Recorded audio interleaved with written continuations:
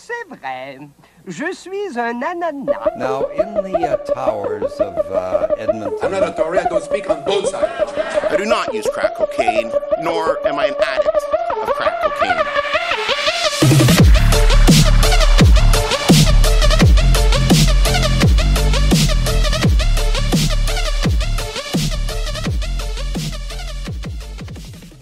Hey everybody, welcome back to Fat, French, and Fabulous. This is going to be our first episode of the year, of 2018. Hooray! That is the year it is, yes? That is, yes, it is excellent. that year. We're not quite that backwards. Oh, good, thank you. Sometimes I mess up in French and, I will just, state a completely off year. I'll just say that, oh yeah, the year 1012, and people are What? okay. But that's because, the French numerical system does not make any sense. The literal translation of 97 is for 2017. Yep. But the real explanation is because you are secretly a caveman frozen in a block of ice. Yeah, I walk in the space between spaces. I am outside of time. And now you have a podcast. Yeah, I'm secretly just an extremely confused accidental immortal trying to get along in a world very different from the one I was born into. It's like that TV show we all grew up watching as kids, Yvonne of the Yukon. Did you watch that as a child? I did watch Yvonne of the Yukon. I think all That Canadian... was a strange show. All Canadian children's television is just designed to fuck up children irreparably. Yeah. Our intro has a little clip from a terrifying Quebec public access television show, which is why we put it on there. Oh yeah, Télé Français. Yeah, that oui c'est vrai, je suis une nanana that we put at the beginning of this podcast. Yeah, it's just there. That is it is like a francophone version, like a Franco-Canadian version of Sesame Street, which features a talking pineapple puppet that lives in a dump and talks to children. Yeah, it's the acid nightmare you would have if a francophone watched Sesame Street while under the influence. Not every Canadian grew up seeing this show, but I have met several people, and I've mentioned this Télé Français to them. I'm like, oh yeah, there's just this pineapple puppet that lives in a dump. No, it's true. And they're just like, wait, that was real? Yeah. They had watched it as children, and then they had no conception that was actually a real thing that had happened. Even if you don't watch it on television. It just felt like a fever dream. Yeah, it does. Even every Canadian child has seen it, because even if you don't tune to it on television, it comes to you at night, in your nightmares. We've all seen it. It's just a psychic scream of all the children trapped in French class. Yeah. Who have been forced to watch this show. In elementary school, Canadian schools are sort of obsessed with this idea of, what is Canadian culture? We've adapted so many things from the Americans. What is Canadian culture? Canadian culture Who are we? is just waking up from an elaborate nightmare where a pineapple crawls out of a dump and starts talking to you about life. And you just have to go about your life with this inside you, pretending that it never happened. That's Canadian culture. It's just all of us trying to go to work and feed our families and ignore the fact that a nightmare about pineapples comes to us in our waking hours. And one of the strange things about that particular quote is it's actually part of, a Colombian chant. It is! Columbia's in, the university you go to, not any other Columbia. I was gonna say, I doubt... Wait, the country? No, that doesn't seem right at all. I doubt there's any, Colombian drug lords chanting about being bananas in French. Sorry, being pineapples in French. No, that's another confusing thing about it. This is just a quirk of the French language, but unanana is not a banana. Yeah. It's a pineapple.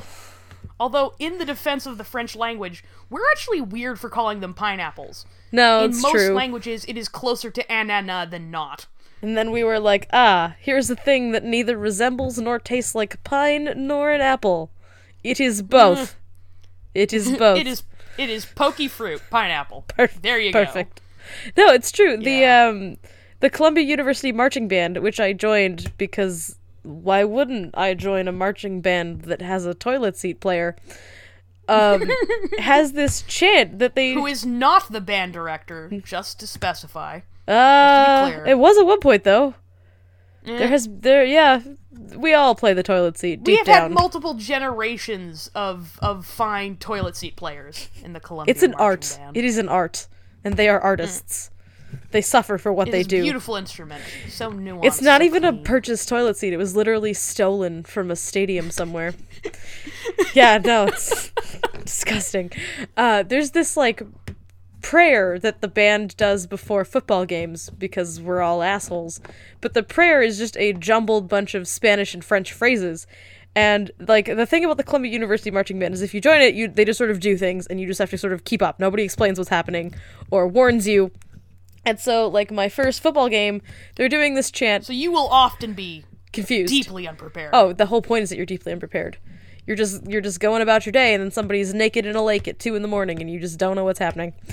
And you just have to live with that. You just have to drug yourself to sleep at night. It's good. Just pretend that you're not a deeply changed person by what you've seen and what you've done. Isn't that just life? But this prayer we do is just like it's just a jumbled bunch of common Spanish and French phrases.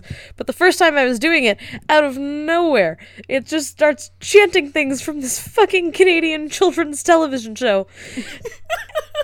They just start going like les ananas ne danse pas, les ananas ne parachute pas, like which literally means pineapples don't dance and pineapples don't jump. Parachute. Parachute, of course. Yeah, they just start... Which is verbatim from the first episode of the show. They just start chanting this. This is a bunch of American kids who didn't have to grow up with this nightmare in their subconscious dancing before their eyes. The pineapple has not been screaming at them every night and every day for all of their tiny Canadian childhoods. They have no conception of what this means. They don't, like, only a handful of them know what it even comes from, but I just, like, froze, and you just feel your blood run cold, and you're like, oh god, it's found me. This, the nightmare. It's like how a rabbit feels when it sees the shadow of a hawk.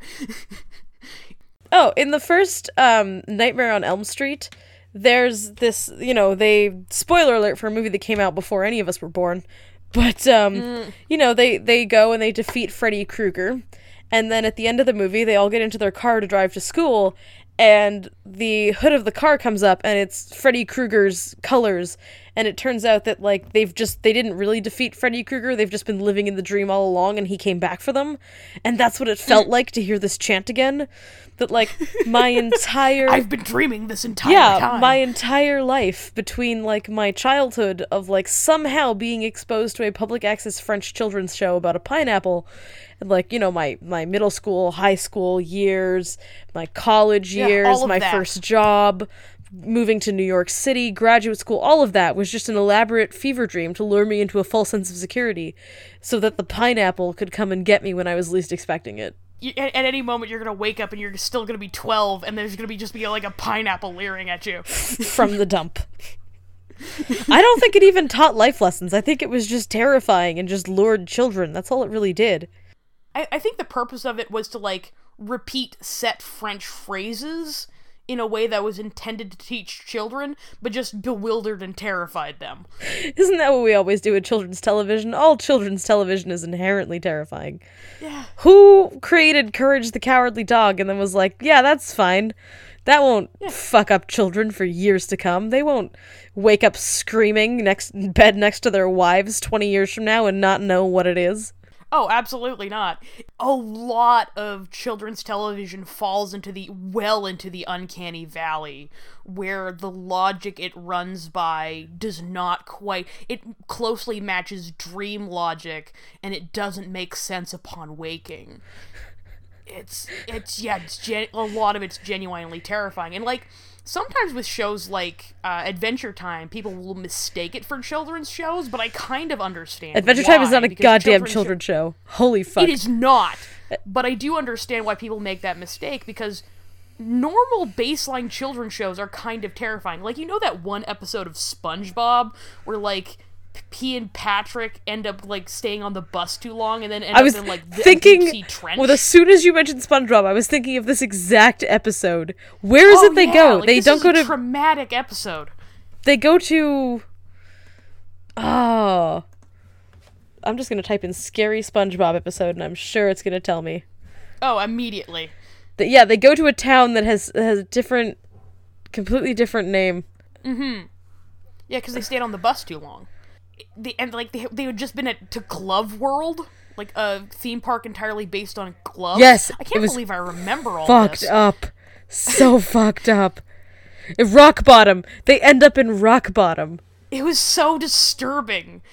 I have seen, like, adult horror movies where, like, people get gutted like fish and people eat each other and like, all of that.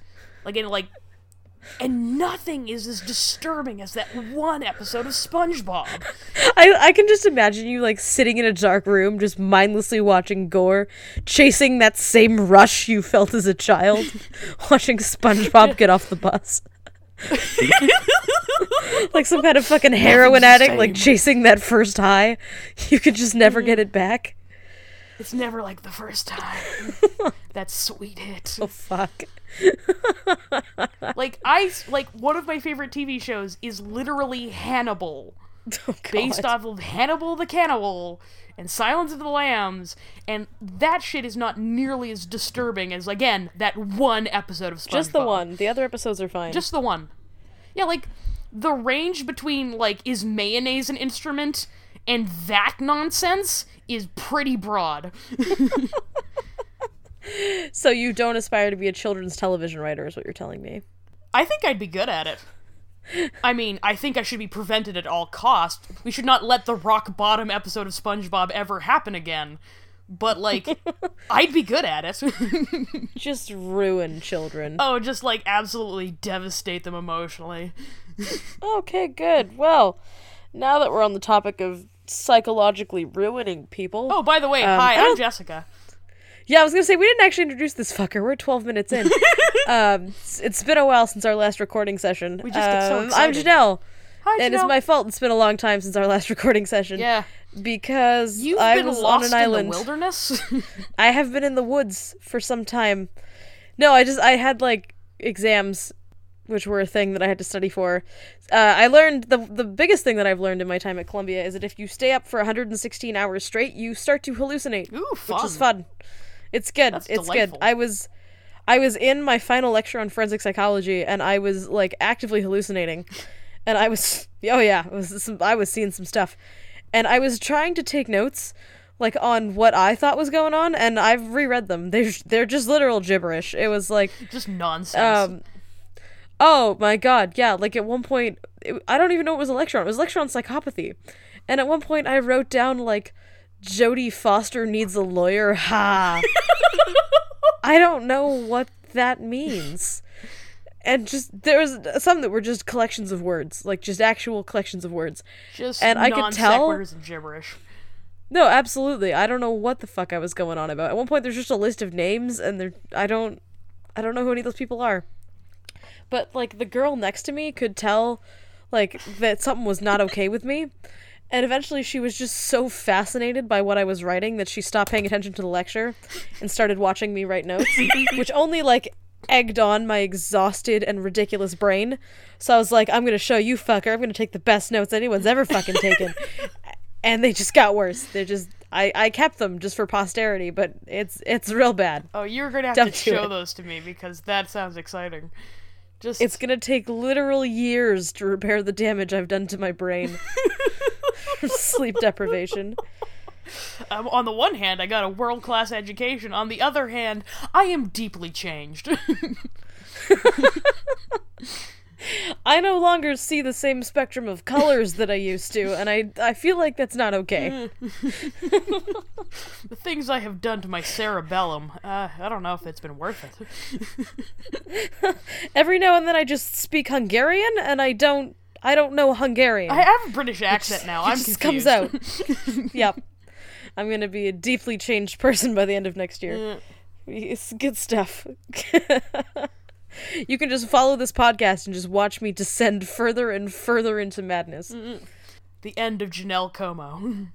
Oh, God. But yeah, the reason that we haven't recorded lately is because I went to visit my parents, who live on an island in rural Nova Scotia. And it turns out that if you want internet access, you should not go to an island in rural Nova Scotia. Yeah, you guys have, like, one router for the entire island? Yeah, we do. We share an internet connection. So if I want better boy. internet, I have to literally assassinate my neighbors. Which I am told is frowned upon. It's socially dubious. It's a bit of a faux pas. It's rude. It's a little rude. I was just watching one of my Steam games download at 16 kilobytes per second and trying to decide if life was worth living or not. Yes, That's some dial-up shit right there. I was lying down with dogs. Aw. Yeah. I did too when we lost power for 3.5 fucking days. Did I mention rural Nova Scotia? See, I was doing Not it a for place physical for- contact and companionship. I think you were doing it to survive the night. That's true. They're lucky I did not crawl inside them like a tauntaun. That's where we're at. But we're back now. Yes. Here we are. I am back in Manhattan, where there is at least internet and civilization and pizza. It's a good place. I mean, sure, your apartment has been approximately the temperature of the ambient outside, but close enough. That's true. For reasons unknown to me, it is approximately 13 degrees in my apartment.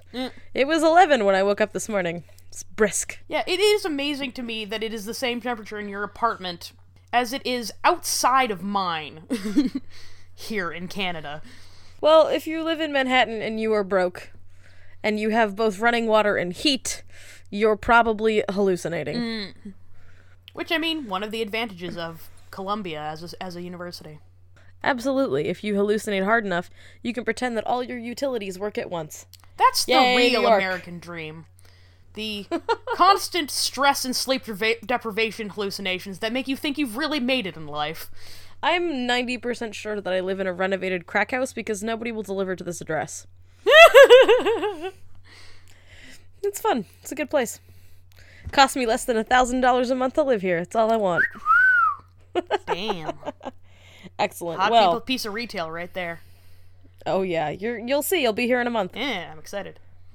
It's good. It's good. Don't park your bike on the street. Anyway, It's all 18 minutes. It's all the advice Main I can topic. give you. Woohoo! All right, we're going to the topic.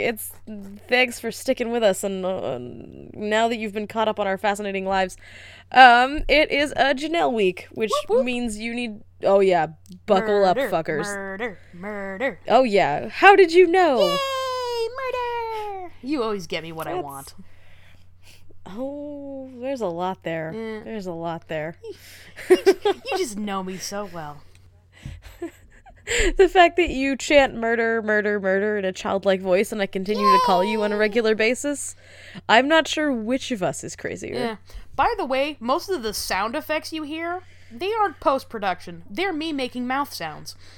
What do you mean most? Are you adding sound effects in post? Absolutely not. I'm It's just like, well, informing the audience that anything that isn't like a kick-ass dubstep solo or a talking pineapple or a former Canadian politician is definitely me doing an impression. Ah. I was gonna say, you're putting way more work into editing this thing than I am if you're adding sound effects. I mostly just, like, cut out all of the obvious technical glitches and the moments when our roommates tell us to shut up. I spend a lot of time Still. making myself seem to stammer less. So, this week we are doing an obscure case from Kansas City in the 1930s called The Mystery of Room 1046, which will be familiar to you if you follow weird crime podcasts, but otherwise probably not. It's a little niche. It's a little niche, so this case has been more or less lost to time, and to the fact that no one gives a fuck about what happens in Kansas City. No one. Which is a Not even shame. people from No Kansas one. City give a fuck what happens in Kansas City. Yeah, the average person thinks it's in Kansas, because that would make sense. But it's not. It's in Missouri, you uneducated What? fucks. Yeah. That's what I thought. This case Makes is in sense, Missouri. America. Yeah, why? Why is Kansas City in Missouri? Do you love Kansas so much you needed more of it? No. Kansas should be contained. Yeah, like, why did Kansas need, like, the municipal equivalent of a cover band in Missouri? In Missouri. Like, An Missouri... almost equally terrible place. Missouri, you should love yourself for what you are. Or not. Whatever. Which is not Kansas. Which is not Kansas. All you need to be is not Kansas. Feel better about yourself. You should appreciate the fact that you're not Kansas. You should cling to that. I've literally never Don't been we to all? Kansas.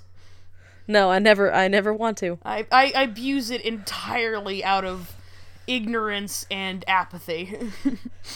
It's just tornadoes and people who think the dinosaurs were fake. So, no thank you. So this crime happened to take place at a time when there was a lot going on in the world, and a mysterious death in Kansas City just wasn't that interesting. Not this on is an everybody's older- radar.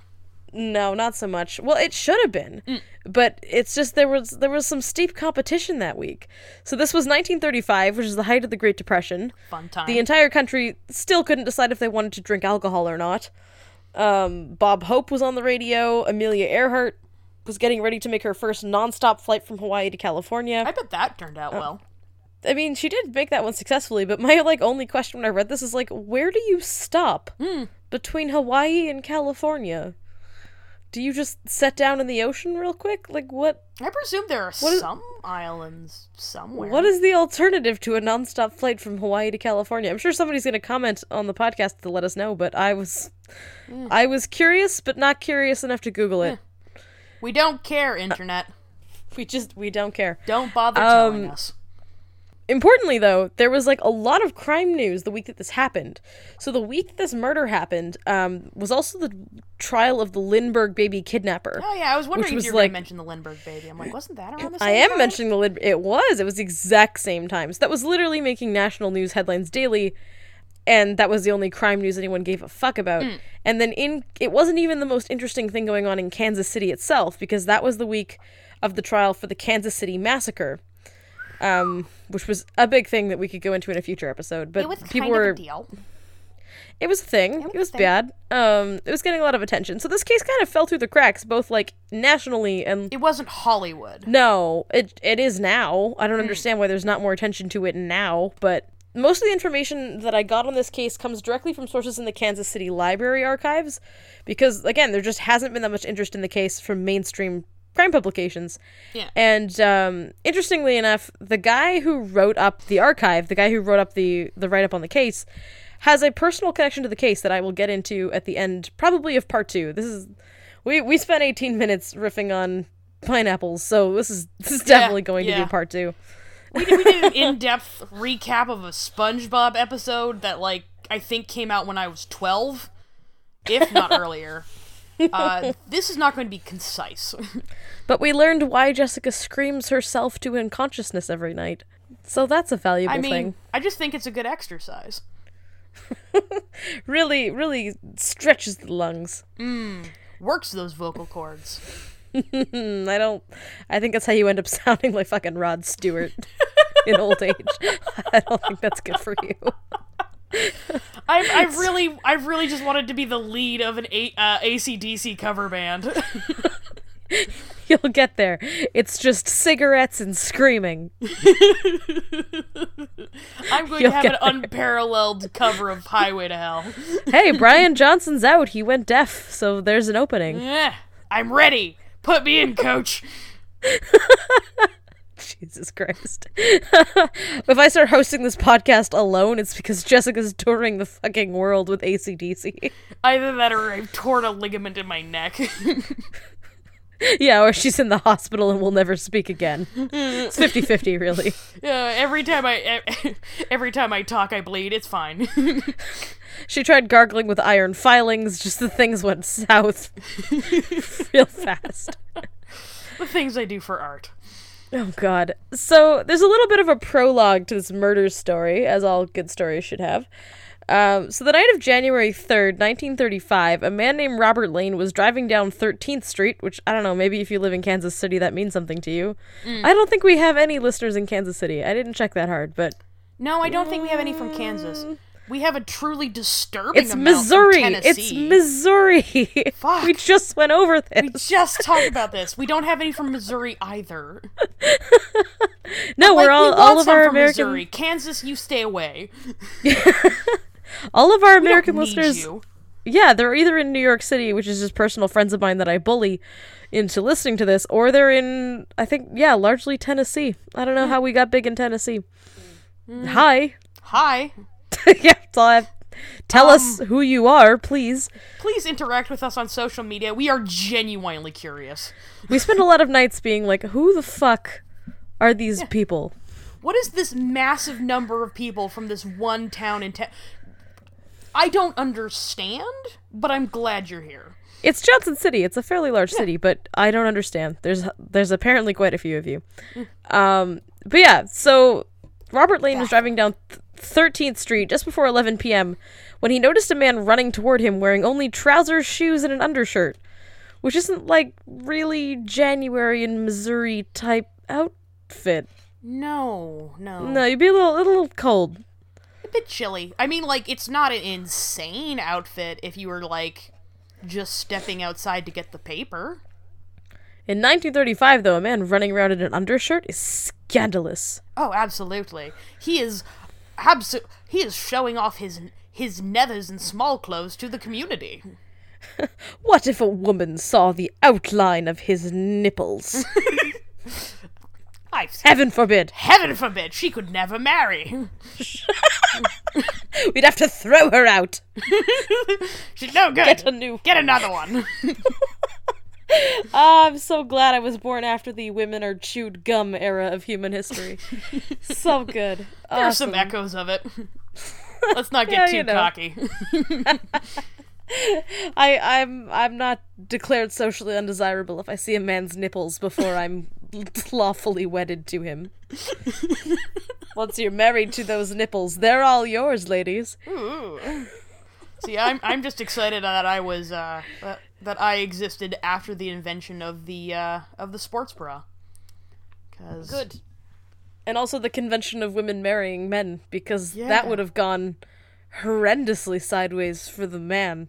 Yeah, I don't want to be inflicted on.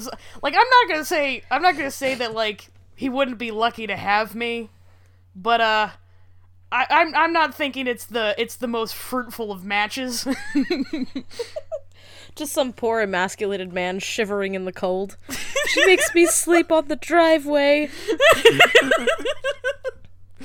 Yeah, we were discussing this earlier, but, like, sometimes when I am talking to a new fellow in my life, and I'm just being very friendly, sometimes I will just, like, stop and, like, carefully signal that I'm not interested in men, and I can literally see them unclench. Sphincters relax. Oh, just like, oh, thank God. See, that's kind of like the fun thing about living in New York City. Like, I'm not very good at telling when I'm being hit on. Like, in any format, in person, over the phone, via text message. I'm just... No, but, like, New York City, nobody's got fucking time for that. People are very direct. Ain't nobody got time for that shit. Nobody got time for that. So I'll be like... I got places to be. This happens all the time. I'll be like, I don't know, I'm somebody's type here in New York. There's just more people. You get hit on more. I was like just sitting in a cafe. Statistically, you will appeal to somebody. You gotta. It's a numbers game, and there's a lot of fucking people in Manhattan. I was writing this podcast. I was writing notes for this podcast like weeks ago, and I was sitting in this cafe, and this guy just comes, sits on my table, and is like, "Hey, baby, you want to fuck a tall black man?" I was like, "Not at this moment." And he was like, "All right," and he just tempting leaves. Offer. All right. Nope. God, we settled. I mean, he was like, "All right." Took off. All right. Legitimate. See you later. Like, not now. Like, it just happens. I was at the public library. I was taking photos of the stone lions in front of the library. This man walks up. He's like, "Hey, you want to fuck a Latino?" I'm like, why is this a thing? Why do we open with this? Is this just the line you just open with your race and just I don't know. Does it have to be you? Yeah. Can I fuck a different Latino? I don't know. Is this just like a general offer, or do you mean you? Like, are you taking a survey? Yeah. 1, why the emphasis on your ethnicity? 2, why the third person intro? I don't know. I'm just glad my mom doesn't listen to this podcast. Yeah, it's kind of interesting because it's like, you know, like, "Hey, Toots, you wanna fuck a black guy?" And then you're just like, "No, thank you." And they're like, "Your loss," and like they just move on. I just like the black man in this scenario has the accent of a 70-year-old white bus driver. Don't all people in New York have, like, a vaguely Jewish accent? I don't know. No. The only professions in which the Brooklyn accent survives are transit workers and firemen. They exclusively have Brooklyn accents. Everyone else, it's sort of faded, but it's going strong. You'll see. That's a shame. I was really looking forward to just that accent specifically. No, you'll hear it. You take a lot of transit in New York. Beautiful. If there's anything I Beautiful. love more than strange accents, it is transit. And I understand that sounds sarcastic, but I love transit. This will be your favorite of all transit. More than I love my mother's touch, I love transit. Okay. It's transit, then my mom, then cake, and then other human beings. I have a list. I haven't checked on you in a while. That was a mistake. That was a mistake. The pure mutations and mutations my mind has gone through in the meantime have been vast. I'm just gonna start your eulogy. Jessica died doing what she loved, hugging the front end of a train. Take me to Valhalla! Westbound north! Oh, fuck. We're so off topic. I'm literally still on page 1. This has been a disaster. We're not doing okay. We're not doing well tonight. So, strange man in the nipply undershirt waved down Robert Lane and was shouting at him. And when Lane stopped, the man apologized and said that he mistook Lane's car for a taxi. I don't know what the fuck he was driving. And then he asked for a ride to the taxi stand. Lane agreed, and he told the man, "You look as if you've been in it bad." That's a direct quote. You look as if you've been in it bad. Okay. Okay. That's how they talk in Missouri. The man replied, "I'll kill that blank tomorrow." Regrettably, that's also a direct quote. The original expletive has been forever lost to time because the newspaper that reported this just printed a long dash instead of the word. So I genuinely don't know what he put in there. I'll just kill that. Too coy to tell us what exactly the just give us a letter. Was. Give us a hint, man. Like, what? Yeah. I'll kill that fucker tomorrow. I'll kill that motherfucker tomorrow. Was that a word that they used in 1935? I don't know. It's pretty obscene, but like. I'm also just like, it could be anything behind that. I don't know what the people of the 30s were shy about. Like, I'll kill that bitch tomorrow, because that just changes the whole dynamic. Oh, absolutely. Like, there's just a lot of information depending on, like, what obscenity you use. What did he say? I need to know. This is the people of the 1930s, like, even if it was, like, Frigger or something, like, minced like that, they'd probably also censor it. That's true. That's true. I'll kill that cur tomorrow. Yeah. Like, Heavens. Oh, that's a bit far. Heavens to Betsy. And then they. However, blank the out N-word. Heavens to Betsy. Oh yeah, they will just put the N-word in the paper. No problem. Headline, front and center. Racial slurs, bring 'em on. The word heck, That's too you wash far. that mouth out with soap. Fuck. Times What they a have time. changed. Oh, God. So when the man got into the car, Lane noticed that he had a deep scratch on his left arm, and the man had his hands cupped as if he was trying to catch blood pouring from a more serious wound, which is a great thing to notice. Into the car after he said that? I mean, they had leather upholstery back then. It was easy to clean. I guess. You'd never let anyone in your car like that with cloth upholstery. Oh my Get goodness. out. Heavens you bleed forbid. Outside. You can hold on to the bumper and I'll drag you. So as soon as they reached the taxi stand, the man hopped out, ran to the cab, opened the driver's door, and then just started laying on the horn until the driver came out of a nearby restaurant. Okay. Rude. Rude, first of all. God, just so many things have changed since the 1930s. Yeah, like, did he not lock the doors of his cab? Could they lock doors back then? Was it more of an honor system? I don't really know. Trusting times. So few people owned like, cars. They're going to like kill that blank tomorrow, and you still let them in the car. Oh yeah, it's the neighborly thing to do. Oh yeah, I mean, you already agreed to it. You're a man of your word. And I mean, Can't like, go I don't back on really. your honor. Oh, absolutely not. But like, in modern times, jumping into an empty cab and honking the horn repeatedly just feels like a felony. Oh, absolutely. It's just, you just don't. Even if it's not against the law, it seems like it would, like, incite a lynch mob. Yeah, like, I live above a taxi stand, and if anybody fucking tries this, I am going downstairs with a rolling pin. You're just gonna find the first heavy object to hand, and you're gonna deal with this. You're gonna It is deal a with... cast iron frying pan. You're gonna deal with this vigilante style. Yeah, it's going out the fucking 4th floor window. This Oh, is the no, I real have reason hiccups. why Defenders is set in New York City. Just, you know, New Yorkers are very willing to take things into their own hands. It's true. Like, once you, like, move here, you're just... Like, you know, in Edmonton, I was, like, you know, I was fairly independent, but, like, I'd call for help. And now I'm just, you know, if something happens, you know, you call the exterminator, you call the plumber. Oh, no. Now something happens, I will take care of that fucking shit myself. Yeah. I will beat You're a man-sized rat to death. No You're problem. a hardened woman. Hardened. I really just, like, want to get grazed by a taxi so I can viciously punch the hood and say, I'm walking here. Yeah. It'll happen. That's the true height of New Yorkerness. Oh, and it's gonna happen because we all just run out into traffic. Lashing out physically at an actual machine. That's how it goes. I'm just gonna viciously kick a crane one day. Excellent. Show it who's boss. The crane. I'm still king over the machines. We still control you. I have a brain. Ah. Suck it. So the day before this whole encounter between Robert Lane and the mysterious bleeding man happened, on Wednesday, January 2nd, 1935, at around 1:20 p.m. in the afternoon, which that was redundant. Thanks, notes. Tired. It's only 3:37 in the morning. A man with no luggage checked into the Hotel President at 14th and Baltimore. Because everything in Kansas City, Missouri is just named after a different place.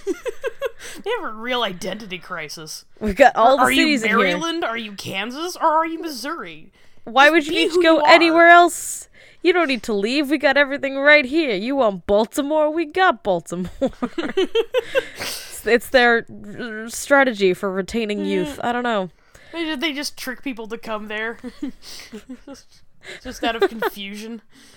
Well, I mean, North Dakota was willing to blast people's faces into a mountain to make people visit them, so this is way more innocuous. This is a little more proportional. So the man checked in and signed his name as Roland T. Owen and said he was from Los Angeles.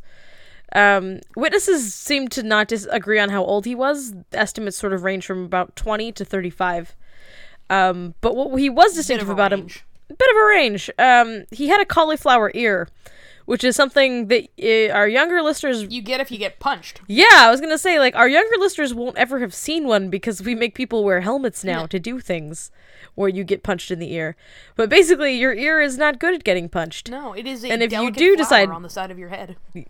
Yeah, don't punch your Yeah, ear. don't punch your ear. But if you do let somebody punch your ear, Repeatedly. because repeatedly, you'll break a bunch of the capillaries in there, and you just end up with this horrific, Lump and ghastly, mass. yeah, just this chunk of ear flesh that kind of looks like cauliflower, and then it just sort of stays that way until you get it drained, if you can get it drained. Sometimes you're just stuck like that with your nasty horror ear. If you don't value sleep or holding your lunch down, you can find pictures and videos of these things. Yeah. People still get them. It's blunt force trauma to the ear, but yeah, you don't want them. They used to be a much more common Yeah, thing. like, it's like notoriously that's a description of, like, professional boxers is they'd have cauliflower ears. It was also a common enough childhood thing when we when we encouraged boys to just solve all of their differences with bare-knuckled fighting. Back in the day where, like, you were just expected to bite your friend at least once during childhood. Just a good-natured scrap behind the bleachers. Fun stuff. Like men. Absolutely. Isn't it just weird that, fuck like, up your men ears. have such shorter lifespan than women? Weird, huh? No. Absolutely not. My brother once wanted to actually go out into the woods with food so that he could lure a grizzly bear close enough to punch it. That was his goal. We were camping in Jasper, and his only goal was to prove that he'd worked out so much that he was now physically capable of fighting a bear. Well, and he could well. not be talked out How of it. old was he? Oh god, he was like 18 Oh, at the boy. time? Oh, like old enough to know that you shouldn't punch a bear. Old enough that he should know, not old enough that he does. No, teenagers are stupid. Yeah, that's why men don't live as long. Yep. But Owen also had a distinctive horizontal scar on the side of his scalp, right above his ear, which he combed his hair over to hide. He was dressed nicely, and was apparently wearing a black overcoat, and he specifically requested an interior room several floors up. That was his thing. Odd. Most people don't want interior rooms. That's just it. Like, You want a who view. specifically... You want a window, air? I don't know. Just feels like a storage room. Yeah, like, generally speaking, like, rooms without windows on the inside of the building are the least desirable rooms because they're fucking claustrophobic. Yeah, like, the apartment that I lived in Edmonton, you'll remember, had, like, beautiful windows in the bedrooms, but then I had this dark, ominous kitchen with no windows. Oh, yeah, super, super dark, especially because it had a very high ceiling with halogenic lights. Which was painted black. That were extremely The difficult ceiling was to black. replace. Oh, that's true. I was too short to replace the lights, and the guy I lived with just didn't want to do it. So we just lived in the dark for 2 years. That was fun. Fun stuff. If you're 5'2", maybe light bulbs that burn out every 46 hours and are 12 feet off the ground are just not for you. Yeah, maybe not. That's Like, not the interior decorating choice you need to make. maybe you need something with a little more staying power, so that you don't have to, like, tempt death and dismemberment by, like, climbing up a ladder once a week. Honestly, more efficient to just light your fucking house with candles. Eh, Don't go for halogen floodlights. That's my they design are advice of the day. unwise Nope, not good. and expensive. Very expensive. Holy fuck. So Owen was given the keys to room 1046, hence Mystery 1046. We can already guess that nothing good is gonna happen to Roland T. Owen. Yeah, this is not an auspicious beginning. No, no. You don't become a famous true crime story because you just went to a hotel and had a grand time. Usually not. No. So a bellboy named Randolph Probst was sent up with him to show him the way to his room, because holy shit, they believed in customer service back then. Yeah. It's also funny because, like, half the jobs in this story no longer exist. Yeah. Oh yeah. Which that's is great. super weird. But yeah, basically, if you checked into a hotel in 1935, they helped you do everything. Oh, I bet. I bet they carried your luggage up for you. I bet they showed you the room. I don't know. Did they have, like, automatic elevators at this time, or is this still, like, somebody, like... Attendants. Yeah, No, somebody there's has an an elevator attendant. attendant to this story. Oh, yeah, There's absolutely. an attendant in this story. No, now they just fucking wheel you out a cart and just have at it, fuckers. I bet they, like, crush ice by hand, or at the very least, like, in person in this era. They just feed you from their open mouths Yeah. like you're a baby bird. Room I can't service figure out just if it was wanders just... in, like, tucks you into bed and, like, and then kisses your cheek. I honestly can't figure out if this is just because they really believed in customer service, Or labor because was the that average damn cheap. labor was cheap, or because the average person was 10 IQ points dumber. And they were afraid that if they didn't show you your room, you would just eternally wander the halls and become the new fucking poltergeist. Either or. You just haunt the place. So, on the way up to the room, Owen told the bellboy that he'd spent the previous night in a hotel whose name I assume just sounds like a throat being cleared. It's called the Muhlebach. Yeah, the Muhlebach. Brace yourself. Muehlebach. Oh, Muhlebach. That makes sense. It still sounds like phlegm. Oh, yeah, Just a it's glob of very phlegm. German. He was outraged with this phlegm hotel because they had the gall to charge him $5 for the room. My goodness. Yeah, which in today's money is $80, kind of. What? That doesn't even, Yeah, that doesn't even sound a lot. It's not a lot for a hotel For- room, which is why I said kind of. Because apparently, like, it's not really that easy to track the change in currency Right, value yeah. from 1935 to now. Because different goods and services have changed in value over time. So apparently hotel rooms are a thing that used to be quite cheap. just as a rule, and are now outlandishly expensive. Never mind, like, the fact that, like, we have an attendant to bring you to your room, an elevator attendant, you know, an ice chipper, and a woman who feeds you from her mouth like a baby bird. Like, it was still cheaper. I know, I'm kind of outraged. Yeah. Now they charge you an exorbitant amount of money. No one ever So you chews can my fill food your for own- me. God, I hate Yeah. it. Although I do end up in very expensive hotel rooms. Usually because, like, I go to conferences where, like, someone else is paying, and they're paying to impress me. And, like, they seem to That's have true. no conception of the fact that I will literally just sleep in any old dump. Like, when I book accommodations for myself, I'm like, oh yeah, I'll stay in a $20 room with, like, 8 other people. That seems reasonable to me. Oh, what's for breakfast? A bowl of straight Greek yogurt? Yeah, that works. An actual dumpster? Just drag a mattress into the parking Sure. lot. I'll sleep there. just drag an old mattress into the parking Yeah, lot. but like the other day when That's all I I was need. when I was like attending a conference in Montreal, they're just like, "Oh yeah, here's this fancy hotel with just like 2 bottles of $7 Evian in the in the mini bar," and I'm like, "Okay."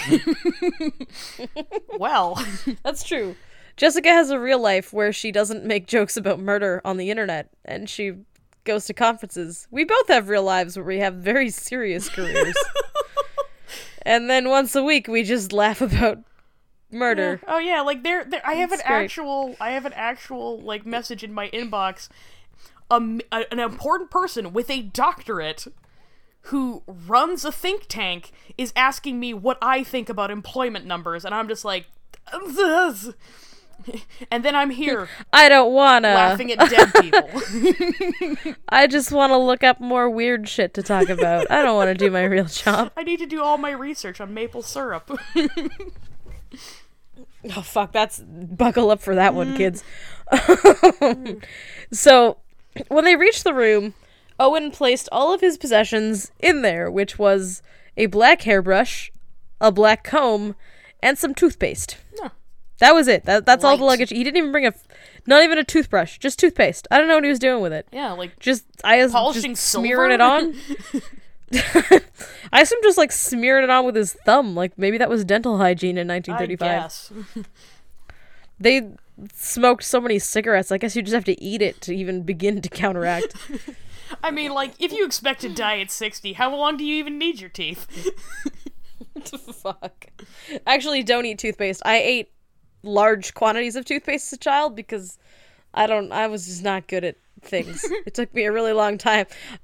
I've peaked at 25, but this was a long slog. Yeah. And I have It was a slow crescendo. yeah, it's been a slow build up, but this is probably the peak.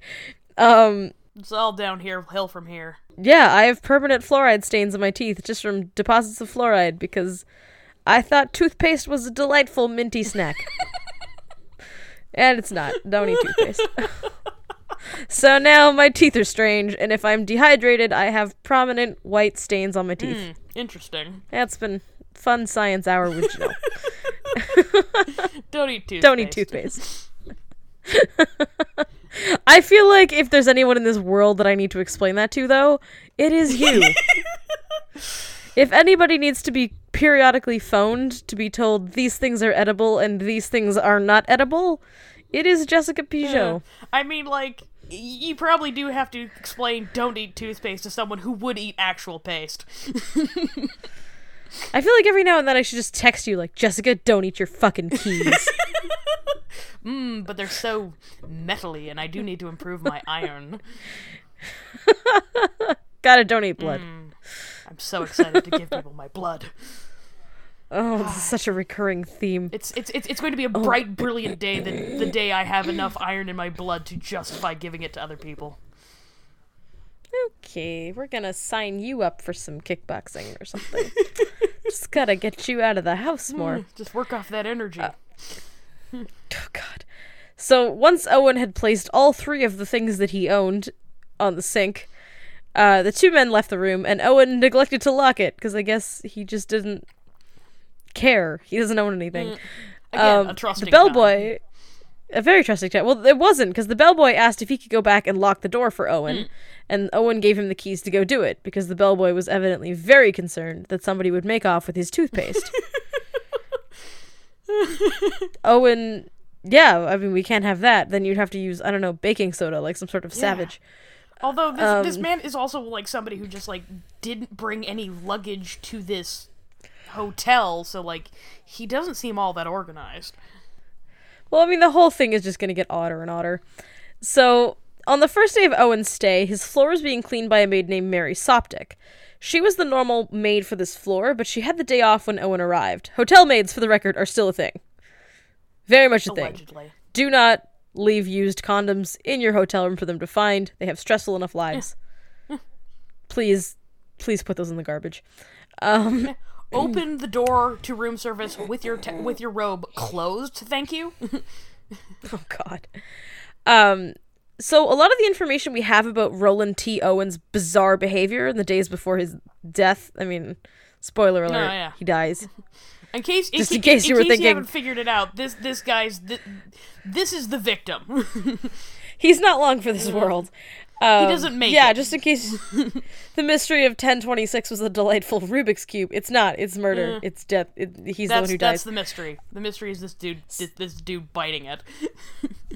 So most of the stuff we know about the incredibly bizarre behavior that led up to this death comes from her statement to the police. The archives that I read from the Kansas City Library, the author literally just requested the case file from the police, and it's so old they're not going to fight him. So they just handed over the case file because, frankly, whoever did this is dead anyway. Or an immortal being from a world beyond our own. Hey, in which case, that's unnecessary. What? I wasn't even in Missouri.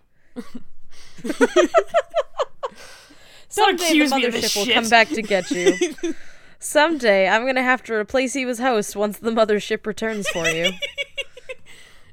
Don't worry, the comet's not scheduled to arrive for another 100 years. Every now and then you just gaze wistfully into the sky. And I know why. God. So Mary knocked on the door at noon the day after, and Owen let her in. And she was very surprised to see him because there'd been a woman staying in that room during her last shift. She offered to come back later, but Owen told her to just go ahead and clean, which is the most awkward fucking thing ever. Just clean while I watch you. I'll just sit here. I'll just watch you clean. Yeah, I'll just watch. I'll just look. Don't mind me. And he told her not to lock the door because he was expecting a friend in a few minutes. So every time anytime any staff went into the room during Owen's stay, he had all of the shades closed and all of the lights off except for the desk lamp, which really didn't cast that much light. So he just basically sat in the fucking dark for a couple of days. Okay. Yeah.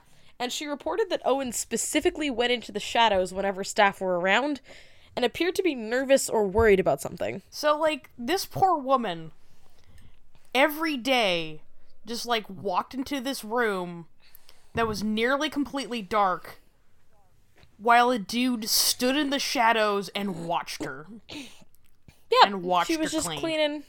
cleaning while a dude sits in the dark. That was pretty much it. I mean, the good news is she doesn't have to do it that many times. Dun dun dun. Dun dun dun.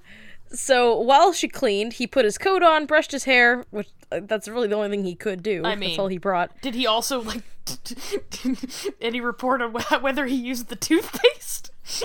There was no mention of the toothpaste. Toothpaste is, like, only mentioned again at the end. Well. It serves no significant role in this case. That we know of. It's a cold case. Dun, dun, dun. It's the murder weapon. It's not. It's not. It's really not. So he brushed his hair and left the room, and he reminded Soptic that she should leave it unlocked for his friend.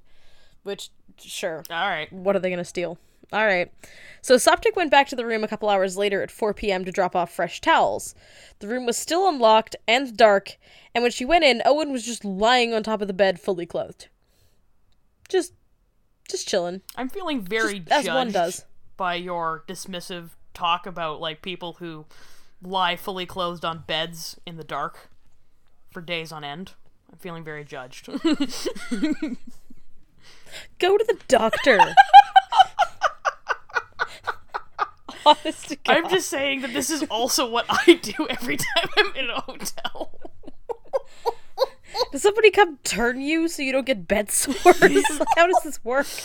I mean, like, I do try to make the staff, like, to prevent them from getting uncomfortable, because I just, like, put do not disturb signs up, but, like, they probably find it very odd regardless.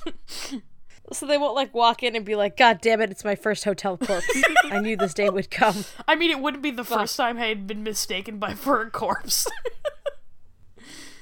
The last time was in a library. Maybe if we got you a puppy, it would help somehow. Maybe if we just get you a service dog. It doesn't do anything. It just warns people that there's something wrong. Just warns them to be more cautious. Yeah, well, like, just put the dog, instead of, like, those warning dog do not pet dog signs, just, like, warning do not approach human. The dog is just there, not for you. The dog is there to protect the public. The dog is just there for appropriate signage. I don't know, maybe it would help. So when she walked in and saw him just lying on the bed fully clothed, she noticed that there was a note on the desk, which read, Dawn, I will be back in 15 minutes, wait. Real close relationship. Wait. I command it. Just wait here, in my empty hotel room that you're not renting. In the dark. So the thing is about the staff at this hotel. The staff all had pass keys that they could use to enter locked rooms and clean them, or do whatever the fuck they had to do. But the pass key only worked if the room had been locked from the outside.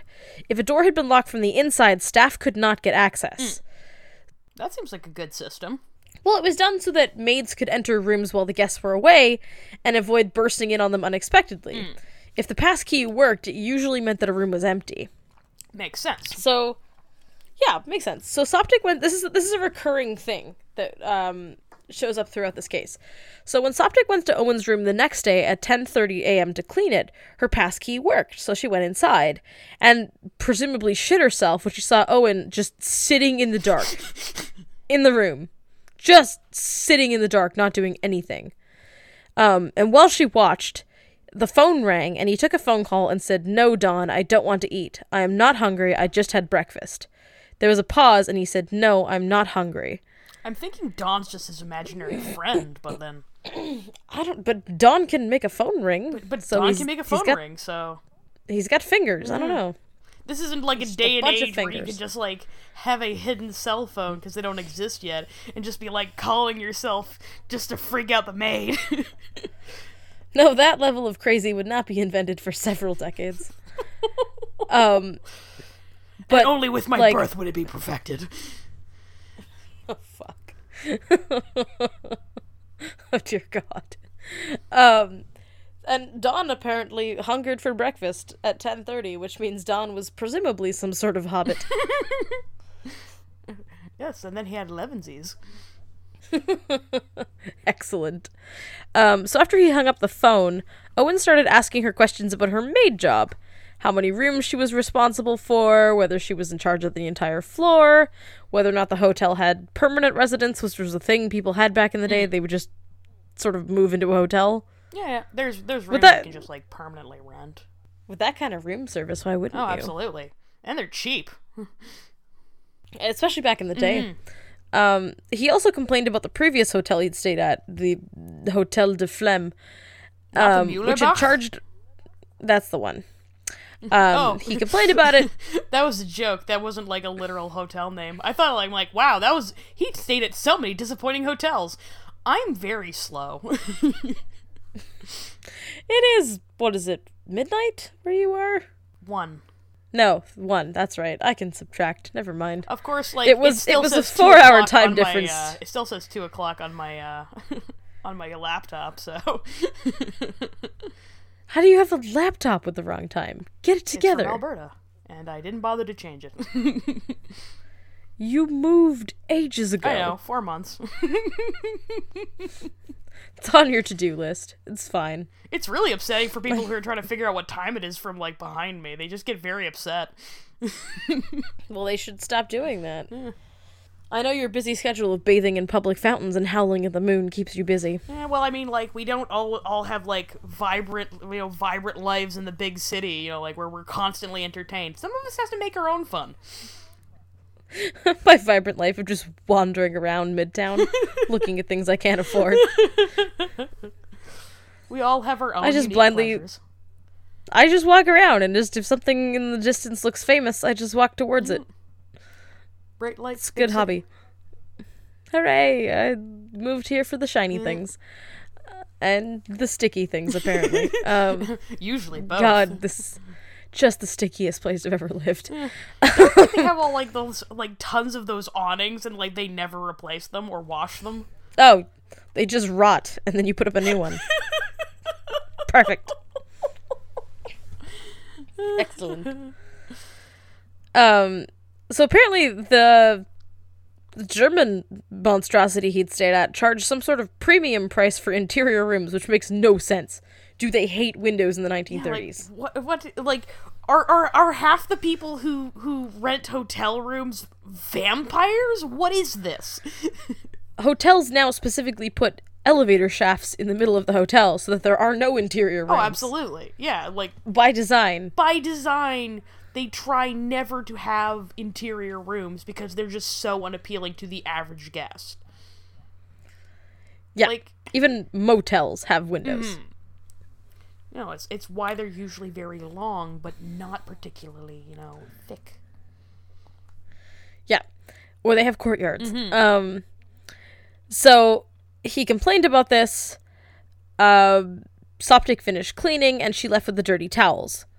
At 4 p.m, she went back with clean towels from the laundry, and she could hear 2 men speaking in the room, so she knocked on the door. A rough voice that was not Owen asked, "Who is it?" And when she explained that she was there to drop off the towels, he said, "We don't need any," which is odd, because they definitely did. They were just going without towels. They had no need to dry themselves. We do know that night, Roland T. Owen was visited by a prostitute. Oh. And Not named or Dawn. we think that he was. Well, I mean, Dawn could moonlight. Dawn could be a unisex name, I guess. I've known many Dons. Not all of them were short for Donald. Most of them were men, though. All of them were still men. So, the notes from this case contain the politest description of a prostitute that I've ever read. So, as a quote from the elevator operator, because customer service and just too dumb to find the floor, he said, "I took a woman that I recognized as being a woman who frequents the hotel with different men in different rooms. It is my impression... Oh yeah, it is my impression from this woman's actions that she is a commercial woman." That is such a gentlemanly way of putting it. She is a commercial woman. I believe she is in business. She Of a sort. she has a certain employment. I wouldn't want to... In the company of gentlemen. She's frequently found in the company of various gentlemen who happen to bring her to their rooms for approximately 5 minutes at a time. It's, you know, I don't know. I would almost say that she escorts them there. Yeah. Some sort of paid companion. Yeah. She's a nice lady who comes here at night. A lady of the night, if you will. She's a hooker. She's a tart. Wow, too far. Harlot. Whore. Jezebel. Tramp. Trollop. Trollop is a word that I'm genuinely sad went out of common Oh usage. my gosh. Trollop. Trumpet. Trollop is an archaic word now. It's not even in most dictionaries, but it is an excellent insult. I just love, like, old-timey, silly-sounding words, like, to use to insult women seen as promiscuous. Like, one of my favorites is floozy. Because they're old enough that they sound silly and they've lost all their bite. It feels like a discontinued soft drink from the 90s. Yeah, like, it's like, or like some kind of, like, odd children's toys. Like, yeah, it's a new Mattel floozy. All the kids are talking about it. Oh man, Jimmy, your dad bought you a floozy? Wow, you're so lucky. It's like a razor scooter that you get bored of after 2 uses. God. Something that's really excited for about like 5 minutes, and then you immediately lose all interest, and it just like gathers dust in your attic. Is that not what a prostitute is? Similar. Less dust. Entirely novelty value. Tend to be more of a basement storage than an attic. That's an entirely different type of murder mystery, though. Oh, good. No, this woman does not end up dead. So she asked the operator... Yeah, good for her. She asked the elevator operator about room 1026, but when she got there, the person she was looking for wasn't there.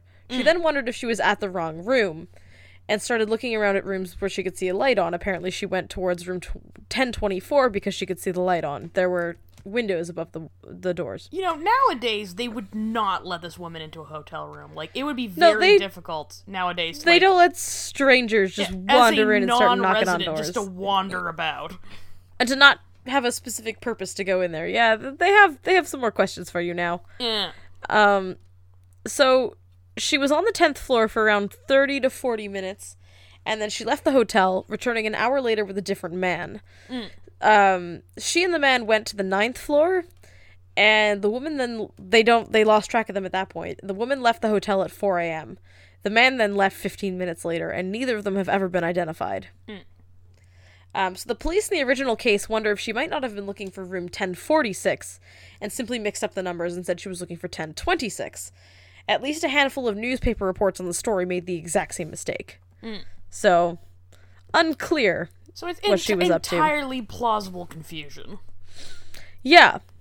I'll get into this later when I'm talking about witness statements, but there was also the sound of some sort of argument coming from room 1026 or 1046 that night. A woman who was staying next door in the next room reported that she heard men and women speaking, and then she heard the sounds of an argument, and then later, around 4 o'clock in the morning, she heard what she described as drunken snoring. So, there was something going on that night. I mean, she's a woman in the 30s. She knows what drunken snoring sounds like. Even if she's never seen a man's nipples. That's the stages of intimacy. It's your dad's snoring and then your husband's nipples. That's when you become a woman. So it's a weird time to be alive. It's weird.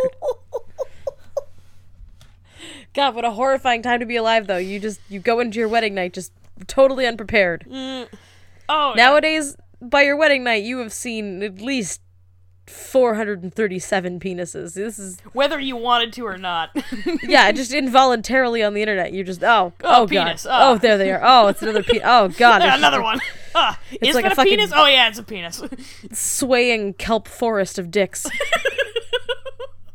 But like back then, you just had no warning. You're just going about your life, and you marry Prince Charming, and you're just all set to live happily ever after. And then you go back to the hotel room on your wedding night, and there's just penis. It's the first, goddamn, just looking at you. And I think we can all agree that like that would be a startling male genitalia is a startling concept to be introduced to, for the first time. At the age of 18. With no warning. It's just not out of something nowhere. You want to be surprised by. Surprise penis is the worst kind of penis. Your whole life, you've just been sheltered. You've just been playing with dolls and baking cookies and skipping through the woods with your friends and just, God, there's just testicles. Just there. It's just it's like Ken didn't come equipped like this. He's just smooth. No one warned you. No one warned you. No one told you. If they did, they didn't your life in ignorance. If you were given a hint of what was coming, they didn't describe the smell. People bathed less back then. This has grown into a gross podcast. We're moving on. You're actually being worse than me for once. Somebody's got to take over. Pick up the slack. Yeah, this is not egging you on. This is not egging you on. No. I need to be more disturbing with my descriptions of penises. Absolutely not. You don't encounter that many of them in your day-to-day life. Like a bald child in a beige sweater. Oh, God. Like a sad sea cucumber. And I'm gay. Right now. Just all of a sudden. Just out of nowhere. Yep. It's There's just a lesbian it community is. here to embrace you. Good. With no penises or horrible descriptions of them. Oh my god. You're welcome. Well, I was looking for subject matter for nightmares. There we are. Found Je it. suis a na-na-na. Fuck. Now with a penis. Now with a raging hard-on. Excellent. So the staff's final encounters with Roland T. Owen took place on Friday, the last day of his stay. So buckle up, kids, because it's gonna get really weird. Anywhere, really. Yeah, no, the final stay on Earth. So Della Ferguson was a telephone operator. He checked out permanently. Oh man, we made it so far into this episode without a checked out pun, and we couldn't. We couldn't get to the end. Couldn't do it. Could Hotel not manage California. You can check out any time you like, but you can never leave. I can't leave this Skype call. Mostly, I'm stuck. We're on this ride together. You've So made your Della. choice. Now I have to live with it. I could always assassinate you. True. It's still an option. True. You have many agents in many places. I assume I could accomplish this by just sending you a toaster without instructions or supervision, and just let nature take its course. Just hand you a butter knife and point to a plugged-in toaster. Just send me Play-Doh and like make sure it's not the the mouth safe kind. Just rub some flavor on a battery. All set. So Della Ferguson was a telephone operator at the hotel, which is not a job anymore. That was a real job once upon a time. That's not a thing anymore. So she took over the board at around 7 o'clock in the morning. And right away, she noticed that the phone in 1046 was off the hook. So, for It our was just younger rocking. just off the chain. Just a wild time. Mixing our metaphors.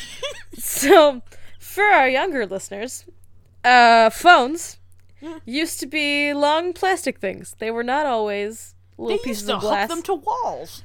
They did. In 1935, you had to literally hang up the phone. It would be on a stand, and there would be a little hook, and you would have to hang it there, or the line would stay open and no one could call you, which was bad, because that was all they had. That was it. It was that, or carrier pigeon. Yeah. Is this or smoke signals? And he's in an interior room. He can't see them. Yeah, it's gonna be a real struggle. So, once the phone had been off the hook for 10 minutes, the operator arranged for a bellboy to go upstairs and tell the occupant to fix his fucking phone. Bellboy, for the record, still a real job. Not a great job, but still a real job. Only at fancy hotels, too. When you're checking into the Super 8, do not expect a bellboy. You will, if you're waiting for a bellboy to take your luggage, you wait in vain. You can get a wobbly cart that's got a fucked up wheel. You can do it yourself. So the bellboy who went up happened to be the same bellboy who had checked Owen and his toothpaste into the hotel. So the do not disturb sign was up, but he still knocked, and he waited, and he knocked again. A deep voice from within the room said, "Come in," but the door was still locked, and nobody opened it. He knocked again, and the voice told him, "Turn on the lights," which doesn't make a ton of sense. Oh, no, that's unsettling. Little unsettling. Just a deep voice telling him, "Turn on the lights," and then refuses to unlock the door. Turn on the lights. Come in. Nope, I'm good. So he tried. Just like, this is the beginning of a horror movie, and I'm gonna go now. Just board up 1046. Just nail it shut. Just cask of Amontillado. Just build a wall. It's just like, all right, death lives within. And brick the door. Brick the door. So he tried knocking 7 or 8 more times, but nobody answered or unlocked the door. So he became very frustrated, and he shouted, "Put the phone back on the hook," through the door. And then he went downstairs. So, the bellboy told the operator that the occupant of the room was probably just incredibly drunk because it was 1935 and it was a Friday. Yeah, and everyone apparently- is incredibly drunk at this point. Just all the time. I don't even need to give the Constantly. weekday or time of day. They're just drunk. Yeah, like the variation between weekday and weekend is just like very drunk or just kind of drunk. The only time they stop drinking is when they just eat raw pieces of lard. Oh, absolutely. Like, this is genuinely, like, not even joking, a time and day where, like, people would have a pint during their break on their, like, construction job. The only acceptable reason to stop drinking was to have a cigarette. Yeah. To briefly 7. inhale. That's it. That's all you got. Yeah. Like, people used to drink alcohol the same way that, Olympic swimmers take breaths during the breaststroke. You just a quick cough for air. Just Back 1, down we 2, go. 3. 1, 2, 3. Perfectly acceptable. Healthy, even. You don't want to get too much air in your lungs. It'll poison Bad you. for you. Seems unhealthy. You're 6 now, son. It's time to your first beer. Here, have a cigar while you're at it. Fuck. No cocaine until you're 18. No, not even. They gave cocaine to babies so they would, absolutely. like, To treat their stop coughs. teething. Never mind. All right, you're 2 weeks old. It's time for your first hit. Yeah, that was the treatment for colic, which was just heroin. Oh, yeah, we would just... You can't cough if you're in a coma. Oh, boy. It's really easy to be a parent if your baby sleeps for 16 hours at a time while they come down. Man, my mom must be jealous. Just like, I was gonna say, something I think to they shut had- them up. Parenting figured out. It was black tar heroin. That was the key. Just a hit of the good shit. That'll keep little Timmy down. This is reason, like, 837. I'm glad you were not in a heterosexual monogamous relationship. The possibility that you would have to raise children. You know, like, some people find asexuality off-putting or think it's odd.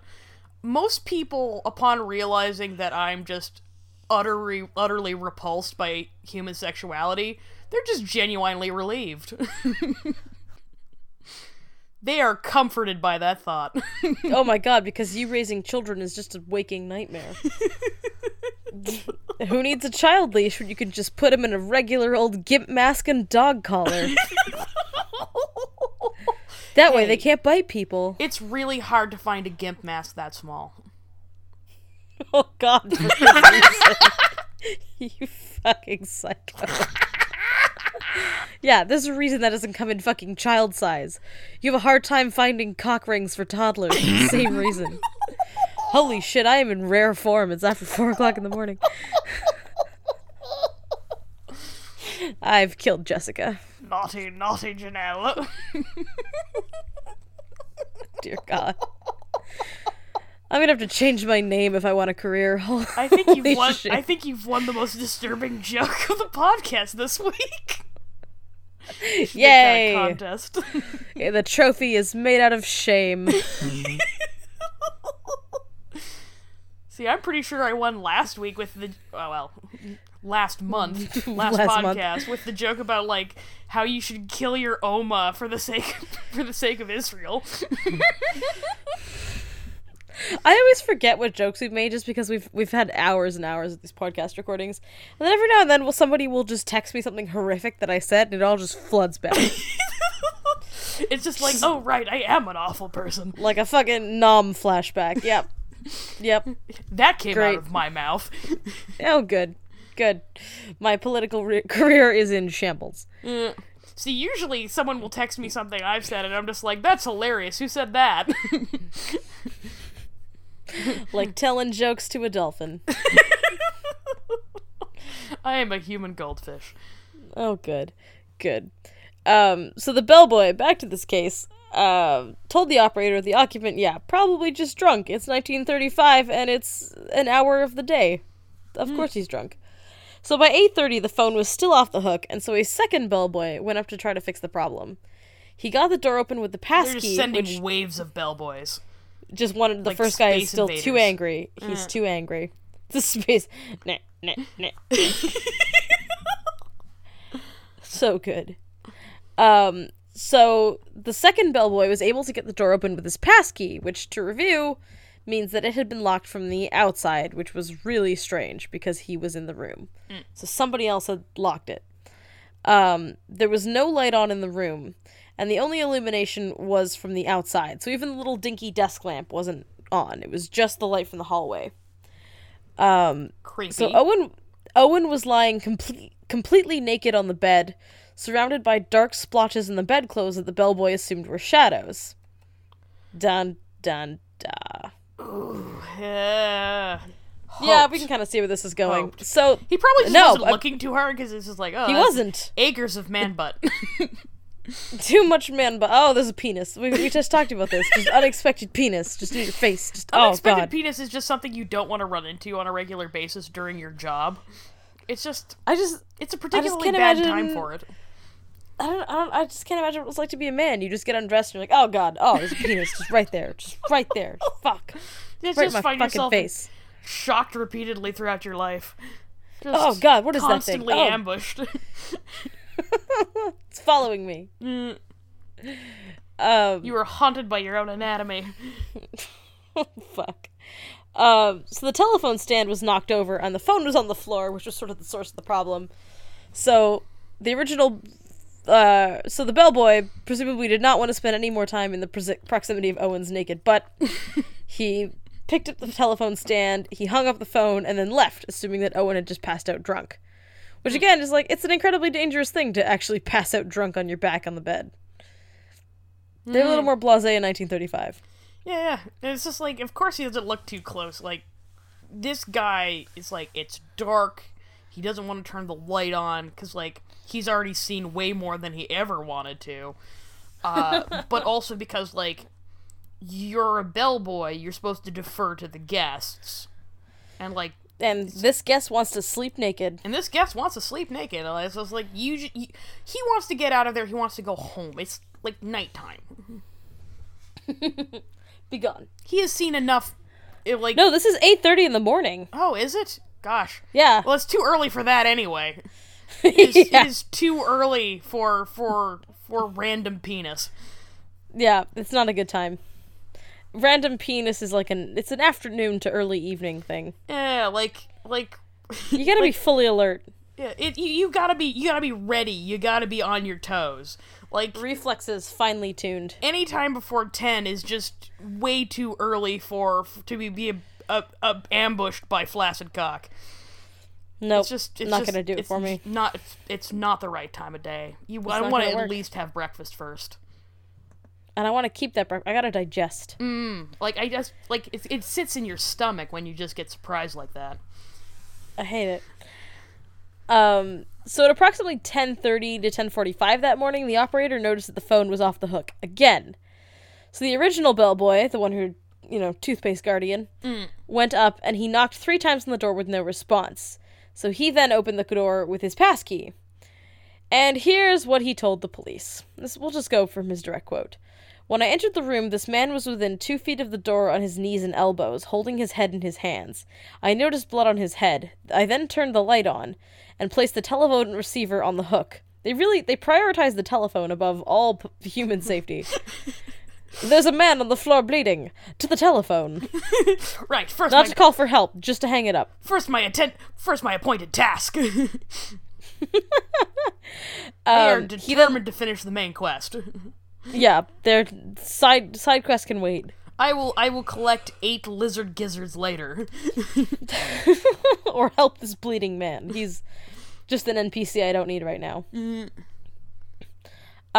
So he says, I placed the telephone receiver on the hook.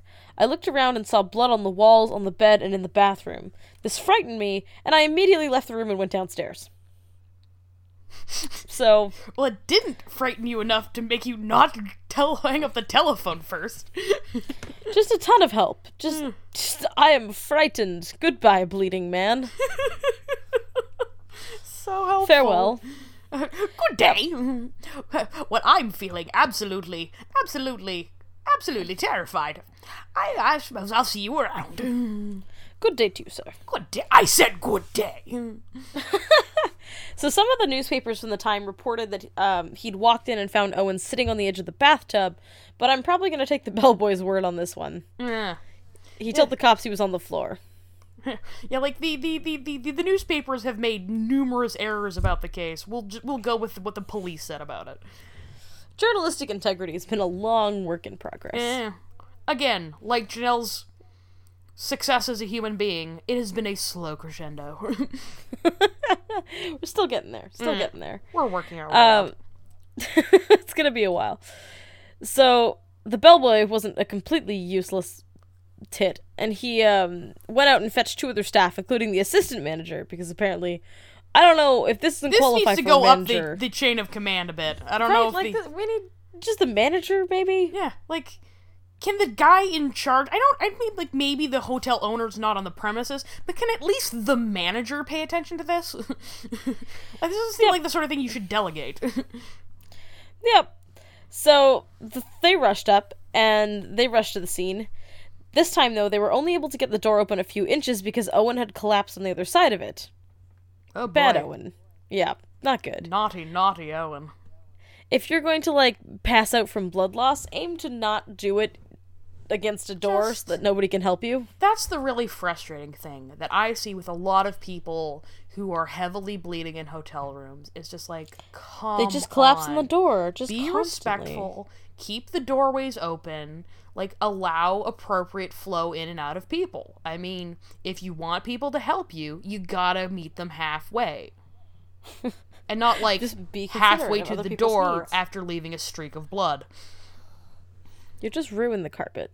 I mean, bleed out all you want, but don't be rude about it. So the police were called, But obviously. it is interesting that, like, he's alive at this point. He's very much alive at this point. So the police were called and they managed to get into the room. Because, yes. They had to eventually, and it was not good. So Owen had been bound at the neck, wrists, and ankles with cord, and he showed obvious signs of having been tortured. He'd sustained multiple stab wounds and knife wounds to his chest, one of which had actually punctured his lung. He had been beaten on the right side of his head repeatedly, and the right side of his skull was actually fractured. And then That's there not was a gonna ring buff of... out.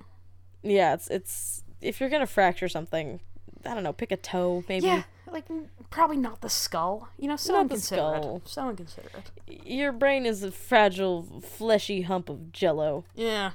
It is, as previously discussed on this podcast, repeatedly, actually. Yeah, the gelatinous nature of brain matter. Yeah. We have some running themes. It is a mold of jello inside your skull. Jello. There was a ring of bruises around his neck, which indicated that he had been strangled. Seems a bit excessive. I mean, like, strangle him and stab him? You know, make up your mind. They went full Rasputin. I'm surprised he wasn't floating face down in the bathtub. So there was Find blood poison all in his over. system. Just gotta be sure, man. We gotta be sure. So there was blood all over the bed, all over the wall next to the bed, and there was blood on the goddamn ceiling. And I don't know that you realize this, but like you have to be pretty violent to get blood on the ceiling. I mean, I'm notorious for having gotten tomato soup on the ceiling, but never gonna live that down. I assume the tomato soup was not pumped on the ceiling from the last beats of a man's failing heart. I mean, you don't know. You don't know me. You don't know how I cook. It's an old recipe, traditional, from the old country. And by the old country, I mean somewhere around Beetlejuice. Someday your ship will come. But typically blood on the ceiling is an indication of very passionate stabbing. The blood doesn't actually come from the victim. Oh, it yeah, comes from the flicks off the knife. killer. Yeah, it comes from the knife. When the killer draws the knife back over their head, or just draws the knife up quickly, blood splatters on the ceiling. So a doctor arrived, and he cut the cords off of Owen's wrists. So I guess the rest of them were just sort of standing around Like, looking at him. He's like, wow, that guy sure is tied up.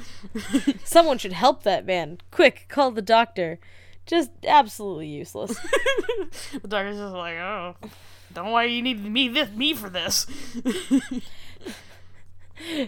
Took 6 years of medical school to cut a piece of cord off a man's wrists. People just don't. People really were dumber then. I'm not sure that you even needed like 6 years of medical school to be a doctor back then. I'm pretty sure you just needed access to a lab coat. You just have to be white and have a mustache. Just confidence will get you far. Do you have a stethoscope? You're hired. Fuck. So yeah, at this point the victim was still alive, but he was definitely circling the drain. So once the doctor had cut off his the cords off of his wrists, he immediately turned on the bathtub. I guess he really prioritized hygiene. The doctor then shut it off. He went straight for the bathtub nozzle, man. Well, I mean, you'd hate to be dirty while you're trying to like bleed to death. When you bleed to death. Oh, well. So here's where it gets kind of strange. The police asked who had been in the room with him, and he said nobody. They then asked how he managed to become so mangled, and he said, and I'm being serious, I fell against the bathtub. Oops. You fell against Silly the me. bathtub? And sustained multiple knife wounds to the chest. I hate it when that happens. Yeah. So what is this, like, Chicago, he had it coming, like, you know, like, I fell in the bathtub. I fell in the bathtub 10 times. Like, doesn't everybody keep a block of knives pointed outwards on the edges of their bathtub? Yeah, like, how did you stab yourself on the bathtub? Did the bathtub strangle you? Did the bathtub tie you up first? Show me on the doll where the bathtub hurt you. Like, this is a very violent bathtub. It's incredibly violent. I've heard that the bathroom is one of the most dangerous places in the house, but I don't It know. is. It turns out the combination of water and slippery, and also that is where you like to hold sharp things to your skin, are just, they're not good. Yeah, it's a bad combination. We as humans should not be trusted with any of those duties. Yeah. Stepping out of the shower, shaving, no. You want to perform some yoga with razor blades? Yeah, shave your legs. Oh, God. Wet yoga with razor blades. It's insane. Yeah, I had to think about that for a second. What else could I be referring to? That was a mental blue screen of death. I was like, hang on. Is this Jessica describing her weekend? I don't shave my legs, so I understand why you might not have understood what I was describing from my own experiences. I was very confused. So police also asked Owen if he had made a suicide attempt, which, I mean, come on, man. He was found tied up. I always tie myself up before stabbing myself repeatedly in the chest and then breaking the side of my own head. Myself. Absolutely. Maybe it was just a really embarrassing form of... This was just like autoerotic asphyxiation, and they just caught him at a bad time. Some people are more extreme than others. Yeah. Don't kink shame. God. Well, I mean... He was asked if he had made a suicide attempt, and he said no before slipping into unconsciousness. And to be clear, he did not wake up again. So maybe if a kink is fatal, it's okay to kink shame a little bit.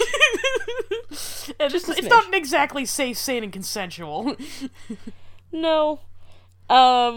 They probably should have spent less time interrogating him and more time doing CPR or like ensuring that he doesn't bleed to death. But Owen was rushed to a nearby hospital where he did, in fact, die.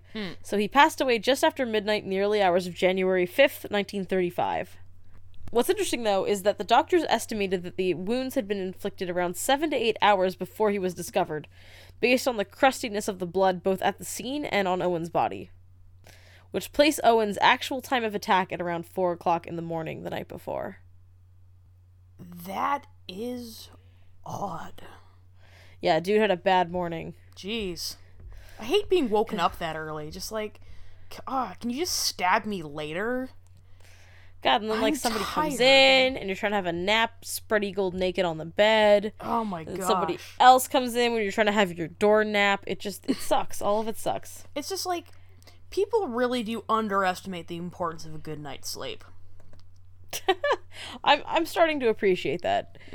But on the other hand, hallucinations. It's like drugs, but it's free.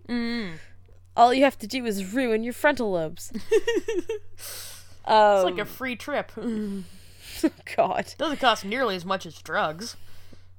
Well, I have a lot more notes on the All it costs is your bizarreness dignity. of... Well, that's long gone. Yeah. I said the phrase, I believe, toddler-sized cock rings on this podcast, so dignity is just in the rearview mirror, getting smaller by the moment. That time is long past. God. I have a lot more notes on the investigation into the death and all of the bizarreness that happened with the funeral, but we are already running at an hour and 37 minutes by my clock, and I think this is as good a place as any to end off for the night. Yes. So we will... Also because I have so many scheduled nightmares to have about a dump pineapple with a fully erect penis doing blade yoga. Holy fuck. So we hope that you've enjoyed this week's Fat, French, and Fabulous, and that you have some pleasant nightmares.